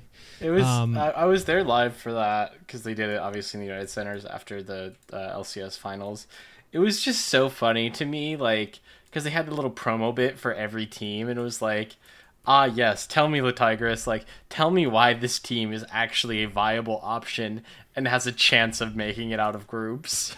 Let me hear how they can play against Genji. Not that I think it's a big deal, but I thought it was funny how many fucking errors there were on the things, the regions, initials for the teams. It was 4 or 5 errors, between That's funny. like 20 or something teams. It's like that's a like no one double checked this. Like on the fucking OC team, the Chiefs or whatever, I think it's Chiefs. It said they were from the TCL, which is the Turkish league. Like tons of stuff like that, where it's like that seems very easy to like not have that happen. But yeah, I mean it's only 20 teams. Like at the end of the day, that's not very many. Anyways, so the biggest thing is for main stage. Group A is Cloud9, T1, EDG. Group B is JDG, G2, and DK. Group C is Rogue, Tess, and GAM. Group D is Genji. Fuck, what's the something flying oyster? And then 100 Thieves. And then in play-ins, the groups are fucking pretty stacked for B-side. But the gist of it is there's 5 major regions in play-ins, and 4 of them are to get out. Just the way that it's currently stacked, it's probably going to be Fnatic and RNG getting auto out, DK getting the 3rd spot, and then it's probably going to be EG versus MAD for the final spot. Just so we don't have to go through a shitload of play-ins, because most play-ins doesn't fucking matter. There could be a couple shakeups, like who plays those matches and stuff like that, but the gist of it is RNG, Fnatic, and not DK, DRX are going to be the teams that get out automatically. Then it's going to be EG and MAD for the final spot, which would make it so the final group would be Cloud9, T1, EDG, Fnatic, JDG, G2, Damonkia, and EG. Group C would be Rogue, Tess, GAM, and the Korean team DRX, and then the final group would be Genji, CFO, 100 Thieves, and RNG. Damn. So assuming that it plays out the way you'd expect. Mm-hmm. All right. So what's the group of death? What's the group of life? I mean, the reality is that if you have 4 Korean teams and 4 Chinese teams, every group is the group of death. Is like really what it is. I do think a discussion for next week I want to have is fucking Thorin put out this great video where he talked about what is Worlds trying to accomplish, which I think would be a fun thing to talk about next year or next episode, because the gist of it is I don't think any region should have 4 seeds. Okay. Which we'll talk about that next week. I think it's like a really interesting argument though, and I think it's interesting. But what do you guys think about these groups? I think they are going to lead to a lot of like really, really fun matchups. I think there are some teams that have a much easier path than others.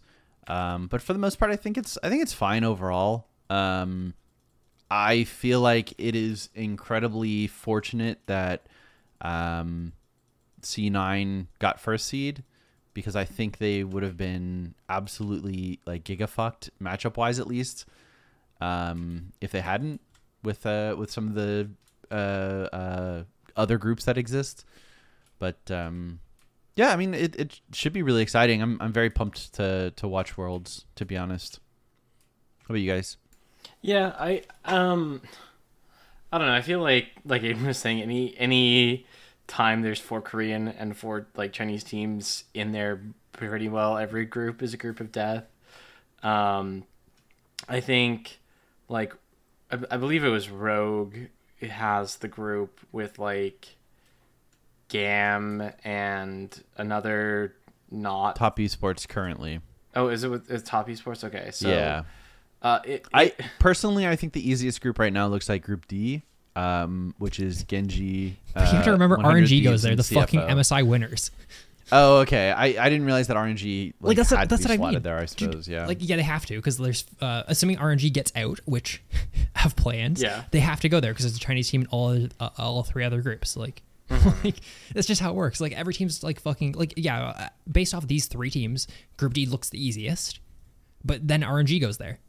And then it becomes probably like 100 Thieves is not beating Genji and RNG to get out of fucking groups. When I guess when I say that, I mean like for the top teams that are in there. I think fair, 100 Thieves is not getting out. I think it's just easy for Genji and RNG to get out, I guess. Yeah, that's fair. Like if I'm saying like what's NA's best hope, it's probably Cloud9. I don't know. It's probably Cloud9, and even then they have to beat EDG or T1. One and Fnatic. It's not like Fnatic's a full. Yeah, I was gonna say plus whoever gets placed there, which is likely Fnatic. So yeah, no. Every group's gonna be hard. It's gonna be like really fun to watch. I'm super excited for it. Yeah, me too. So when are the Worlds matches taking place? play-in starts sometime soon, but group stage, like this stage, starts October 7th, I believe. Poggers. I think group play-ins is the week before though, so maybe like the first or something. Mm-hmm. Hell yeah, that's sick. Awesome. Do we want to move into the round table? Yeah, let's talk about the round table really quick. So last week's question, which I forgot to post by the way, sorry guys. There's still a couple people answered on the Discord. They didn't even need me to post it. They just fucking listened to the episode like good boys.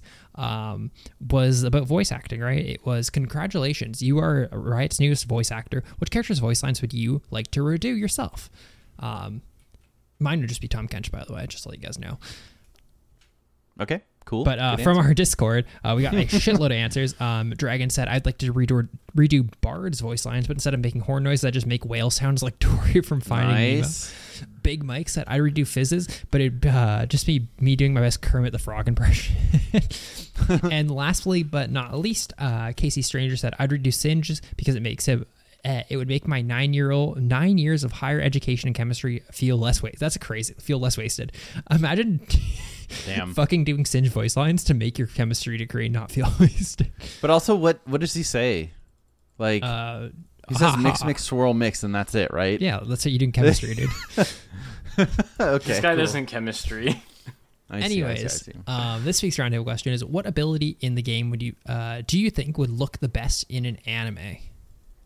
I feel like, based on with this very much in the forefront of my mind of having watched the Dragon Ball movie recently, it's got to be an ability with like a channel time or a cast time, and I think like a Lux ultimate would be super sick, or like an Ezreal ultimate in that regard. Yeah. How about you guys? Cool. I might go to immediately is like Garen, because like it would be such a Chad like classic anime thing, right, where he like swings his sword and like stabs it into the ground, and then it's right like you missed, and he's just like look up, and you just have the giant fucking sky sword that's about to smite you. That's pretty cool. Like I feel like that's very anime-esque.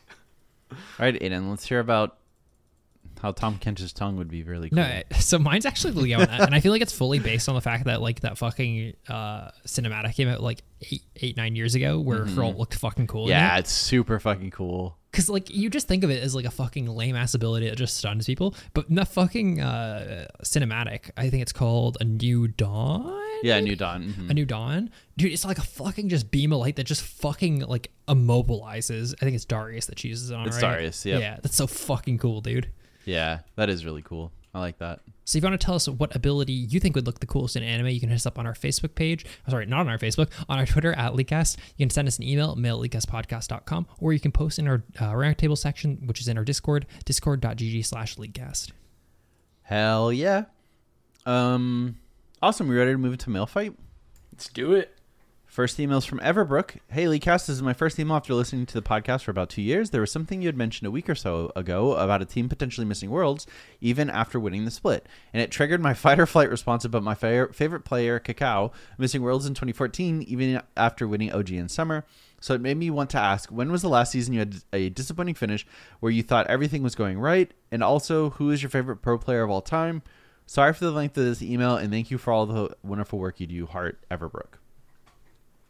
All right. When is the last time, like maybe we personally had a disappointing finish, or professionally? I think like that's what he's going for. Is like personally. Hey, 2 or 3 years ago at this point, where I thought I was playing really well, and it turns out that if you play a lot of League of Legends on a very like frustrated level, you can lose a lot still. So probably me then, and I finished plat for the first time in a long time, which sucked. Yeah, I feel like I've generally always kind of been able to finish in an okay spot, because I think generally all I care about is kind of like getting diamond, and where I end up in there is what I care about. But like I've had many times where I've had like disappointing starts and middles of seasons where it's like not able to make it to diamond, or getting demoted and sitting in plat for a long time. Like there have been many experiences of like not being happy with my ranked performance. Mm-hmm. Aiden, are you ever disappointed with how you finish? I don't think not in a long time. I think the right? I don't think I've ever told this story. I think the only year I've ever been disappointed was the year that. Let me find it. What year is this? While you look that up, that I just remembered something triggering from my past, where like back in season 3 on Twisted Treeline, I was on a Challenger 3s team. And I got in a disagreement with the team, like the owner of the team and the league client, after having played like probably 70% of the games on that team. And so he booted me off the team like 2 months before season end. Yikes. So I did not get Challenger in 3. So I was so mad. And it wasn't even like we had been fighting for a while. It was like one play where I was like, you did this wrong. Like, you shouldn't have done that. And he just like exploded and booted me from the fucking team. That's really funny. I found it, by the way. So since season 3, I was platinum. Sorry, I was platinum. I was gold 1. Or not gold 1, whatever. It was gold 1. Yeah, there's still tiers of that season. And I was literally in series to platinum. And I lived in a small town, and we didn't have internet the final week of the season. And I remember emailing Ryan and being like, hey. And there's no shot they gave it to you, right? No, of course not. Okay. I was like, I don't even know if they responded, but like, it was either that or it was season 2, like being right before gold or something like that. It was like either that or gold before platinum. Yeah, and I was like, I remember just emailing Ryan, being like, please. And being at the top of like a division, like almost promoting, because like that happened to me the year I ended plat. I ended like plat 98 LP after having gone like 2-3 in a series the final day of the season. And I'm just like, fuck, there's no way I have time to get back into series and win 3 more, but like still playing the games anyway. That's funny. So other question. I'm sorry, I'm looking back at my season 2020, which is where I finished plat 3. I had 50% win rate on Samira, 4.6 KD, 59% win rate on Kassadin, pretty low sample size, 4.75 KD, 41% win rate on Jhin, 4.73 KD. It was just like every single game I feel like I would pop off, and it's just impossible to 1v9. It was not a fun season. Sorry, go ahead. Sorry. No, I was just going to move into the other part of the email, who is asking about favorite pro player of all time. I don't think I have a favorite pro player of all time. I think it's weird that like for traditional sports, you pick a team and then you kind of support them throughout like whatever iteration of the roster that they have. Whereas like with pro league teams, I feel like you tend to latch on to players and support them regardless of what team they go to. So I don't know. How do you guys feel about that? GG's your favorite player? That's funny. Is there any reason? I played AP Gragas, and AP Gragas is pog as fuck. I see. I mean, like, if I had to answer, my immediate thought would be Faker, but like, I think that mainly goes to I like watching good League of Legends, and hey, if you pick the best player of all time, at least so far, you're gonna get a lot of good League of Legends to watch. Interesting. He just picks the best team. That's crazy. So yeah, thank you for the email, Everbrook, and on to the next one from Undertoned. So first off, yeah, it's your boy Undertoned here. Anyway, as a top lane main and a Darius/Bruisers/Fighters main specifically, I'm tired of going positive in lane just to lose because the enemy picked Lulu or Janna. Top feels even more incredibly useless than it already is when you can't get to the enemy champions because this little purple shit just pressed R, or Janna with Glacial is absolutely unstoppable in team fights as well. Glacial Slow feels too strong in 90% of cases, and the reduced damage doesn't help either. Oh, but Undertoned, you have Death's Dance. Yeah, well, go fuck yourself. The item is broken and not fun, but I don't care. It doesn't matter if I have Death's Dance if I can't do anything with it and still die in about 15 seconds, because Samira just got resets with Shield Bow and built pseudo tank. I hate this game, and that's why I'm currently debating on shifting back down to bot lane and ruining other top laners' days, or going 100% full split push with Trundle, Fiora, or some other shit that means I don't have to play with the trashy-ass meta. I hate it. Enchanter meta is absurd and frustrating, and reactive gameplay is about as rewarding as the two-party system in our country. Anyway, that's my rant. Great podcast. Sorry for the extended electronic communication. I hate this game. I hate this game. Would lose with Darius again. Undertoned. I hate this game out of I hate this game. Oh, sorry. I hate this game out of I hate this game.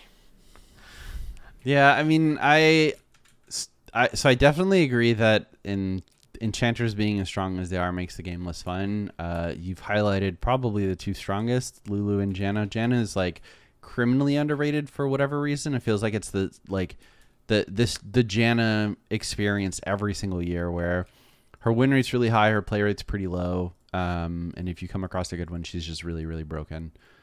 That being said, I don't know. I understand maybe top laners don't have as much impact on the game as they would like, but I still feel like the role is all the roles fine. Are equal, man. Like, it's fine. I think fun to joke about though. Yeah. I mean, like, if you think me winning lane means I should win the game most of the time, I mean, spoiler, that's what every single lane feels like. And yeah, there have been so many games where, like, oh, okay, I've won my lane. Oh, but my top laner is 0-3, so the game's just over. Yeah, for sure. No, I think it's like, if anyone actually has like a brain, doesn't like succumb to memes too much, they can like see that. I think it's fun to joke about stuff like that, but sometimes, yeah, we might joke too much, it might make people think that. But well, I think like it's just kind of perpetuated from like a lot of streamers as well. I do think streamers who do like the multi-role to challenger thing, a lot of streamers do think top is the hardest consistently to gain ELO on, like in a time, like a certain amount of time sort of thing, which I think like is fine. I think it doesn't mean top's bad. Both roles have fucking top laners, which makes the role balanced. You know what I mean? But I do think that, yeah, there are times that it's like kind of hard to climb, but I don't think it's like a bad thing. Like it still functions in the game as a role. Yeah, I mean, I at the same time, like, maybe you shouldn't be playing bruisers right now. If Engage is really good into support, so pick, I don't know, Engage tank or an Engage bruiser and try to figure it out from there. But yeah, for sure. Yeah, just enjoy the game. If you're not enjoying the role, don't play it. Simple as that. So thanks, Undertoned. Awesome. Next up is an email from Shinku Kaze. Says, hi guys, a couple of things before I get into the meat of the email. Sorry, courtesy sorry for the length of the email. A big thank you to all three of you in the community. I will expand on this later. Okay, time for the Shmeat. So as the subject line suggests, I've been listening for over a year now, and I'm always happy to get the Spotify notification that the next episode is out. This is the reason for not being able to 5-star you guys verbally, but have done using Spotify's terrible rating system. Poggers, well, thank you anyway. You guys are always my go-to for patch notes because your explanations, insights, and hot takes are what I found to be the most spot on in terms of gameplay in everyday League player. Your competitive league section always allows me to catch up on what's happening across the pond. I'm from the UK, by the way, and it always makes me feel better going into Worlds as an EUS supporter and player. The roundtable questions always have me pondering and thinking, and some of the answers are both intuitive and hilarious.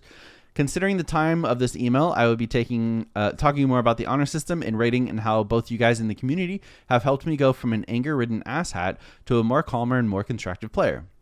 This has helped me get to Honor 4 pretty quickly, and has helped my overall gameplay even though I'm struggling on my main role, AD Carry, but excelling on my secondary role, Support.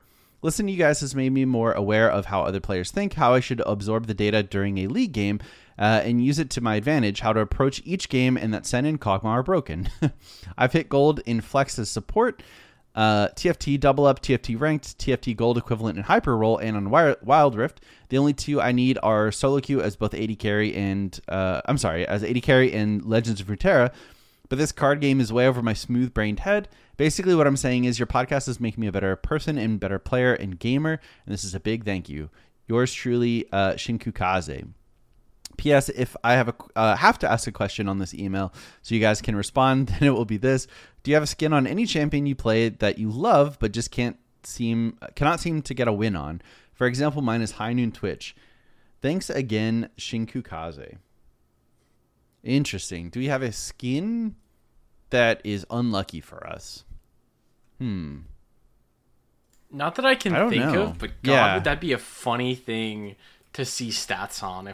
If something could mine my history and be like, your win rate on Misfortune with Pool Party skin is this, but for Christmas Misfortune it's this. I actually feel like, so are there certain skins that make you feel, I'll expand on his question, or this person's question, sorry to assume. Are there skins that if an enemy picks it, you kind of are like, fuck, like it's over? I feel that way specifically about Mafia Graves. If I have to play against, Crime City Graves. If I have to play against Crime City Graves, I feel like they always pop off every single game, and it's going to be a jungle diff. Do you guys have any like that? Not really anymore, but like back in the day when it was Masked Shaco, like right, like it's Masked Shaco with Smite Ignite. Oh no, it's over. Yeah, it ain't anything like that. I don't think so. Nothing that comes to mind, at least. Gotcha. Like I at most it'd be like more just like when I see people like running like the fucking super old skins, I'm just happy. Like yeah, I'm like no, they're running the fucking Winter Olympic skins from 2009. That makes me happy. Yeah. I love running those skins because I feel like they just look so bad. I just like that they're like super basic, like color, like blotches. That's funny. Awesome. Thank you, Shinku Kaze. Yeah, absolutely, and glad to have had some level of positive influence on you. So this is another one from Undertoned, which got snagged up in our spam filter, apparently, from a couple weeks back. What up, fellas? You already know who it is. It's your boy Undertoned. As always, I'm here with a spicy one, and it's mainly in response to the roundtable. Before we start, I'd like to apologize for any errors in spelling or grammar. This was sent from a trashy cell phone I beat from some hobo in the alley. Let's get right into it. I was inspired in part by the arena mode in Smite, but with my own test to it. I don't remember what it's called. It's literally been years since I played TFT, or since I played it. God. I call it League Team Deathmatch. You pick a champ or ARAM, I don't care. Everyone starts with 5k gold, level 6, and 3 lives. You're on a new map that is a large arena. The middle has towers, minions, and a lane like normal. The top is a jungle with brush and river and stuff, and the bottom is a big open area with nowhere to hide and gives vision of the whole thing. Okay, now that the idea is set, here's another twist. Every time you die, you respawn after 45 seconds with 6 more levels and 5k more gold. Oh my god. Each dead enemy champion causes the enemy tower to take increased damage and reduced minion spawning until that ally revives. This way, early game champs can pop off and late game champs can push for early deaths and hope to not die the last time while still punishing suicides for levels. Anyway, game ends when all players on one team have died or you take their nexus. Game starts as normal with nothing going on anywhere except the middle of the map. But wait, 4 minutes goes by and you're notified of an objective in the top side of the map. Kill 3 enemy champions in the jungle to get a large buff for your team. Scared to meet Rengar in the bushes, so you never go there? Too easy. There's a relic that spawns after the jungle isn't contested for a minute that gives the buff to the team in there.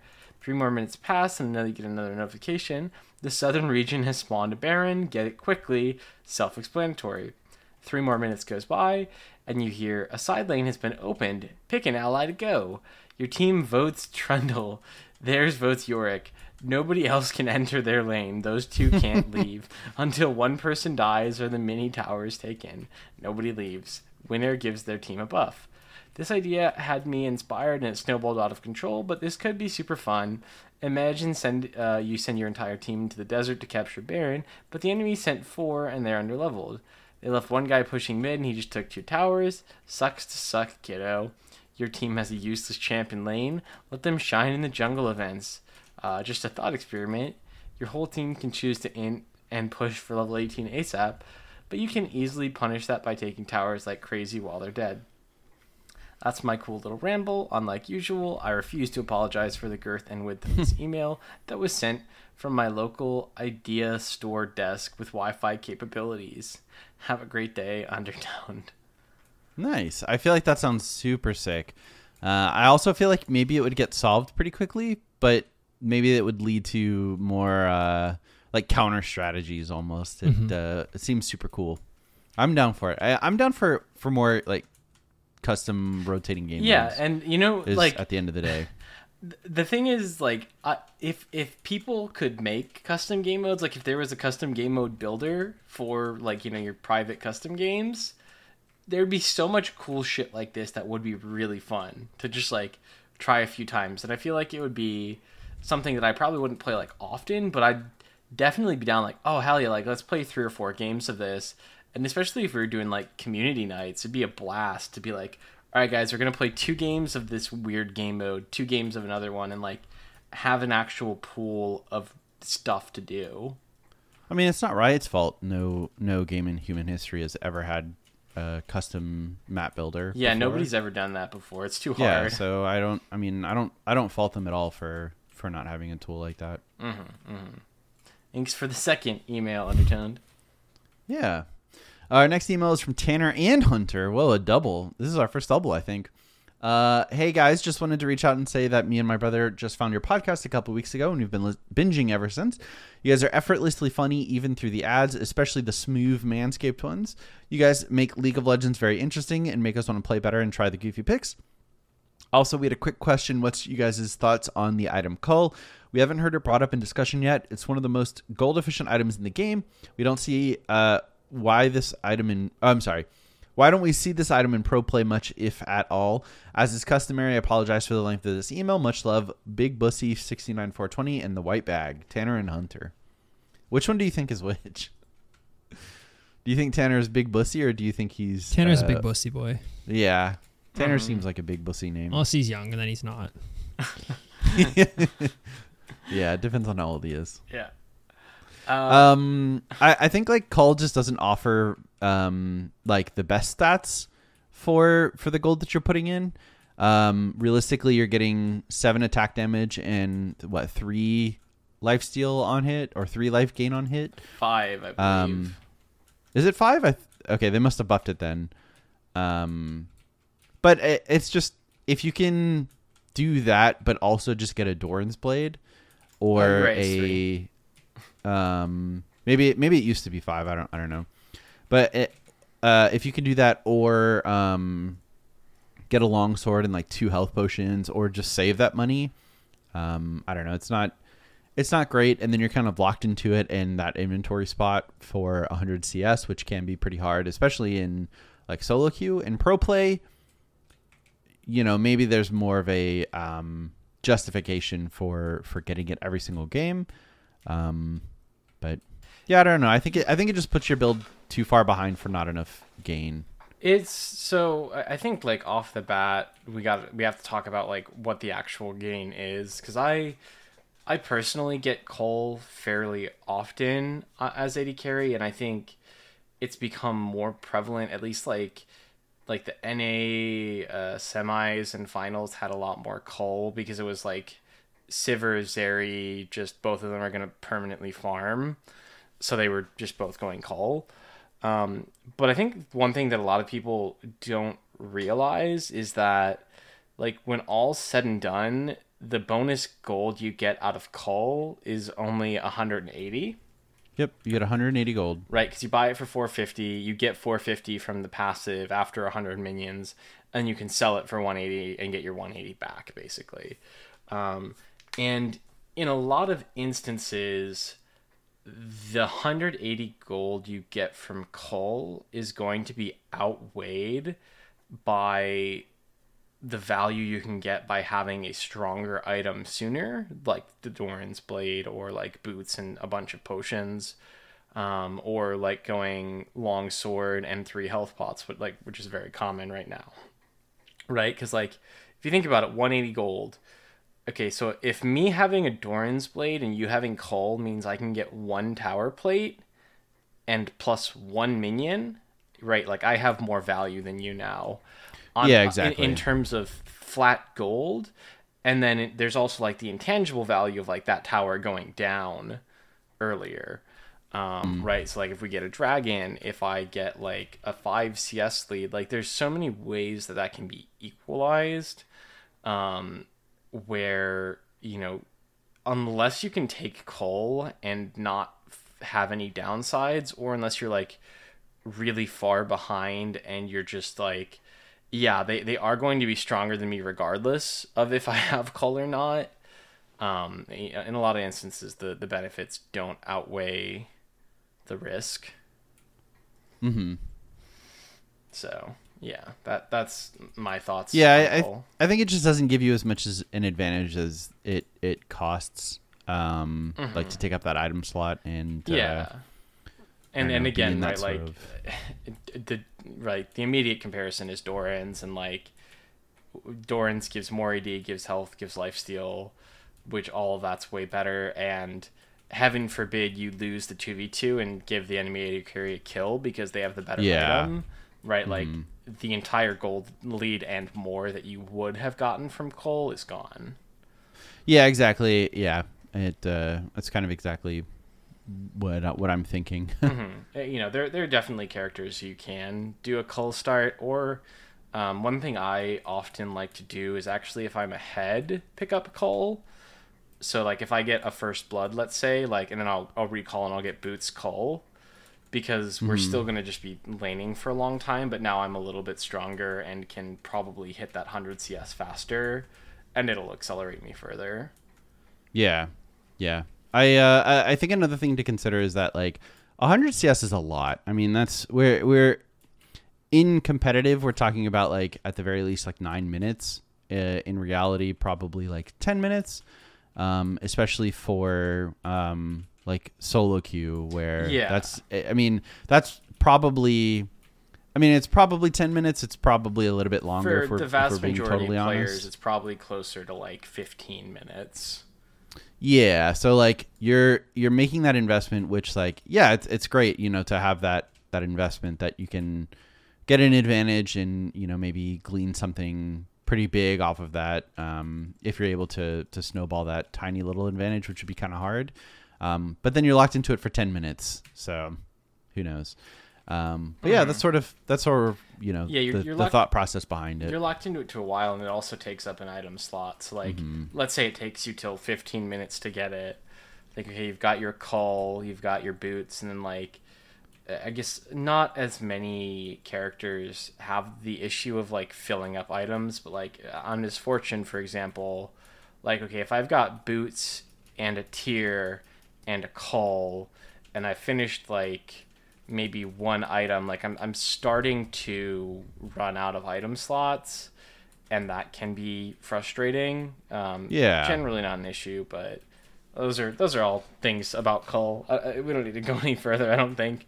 Thank you for the email, Tanner and Hunter, aka Big Bussy 69420 in the white bag. And on to the next one from Elliot, who says, hey, so I wasn't huge into TFT after the first couple sets, but over the last week or two, I have gotten into playing double up with a friend of mine. We're currently on a 10 win streak and just hit gold 4 in TFT doubles. We consistently get first with a couple seconds sprinkled in.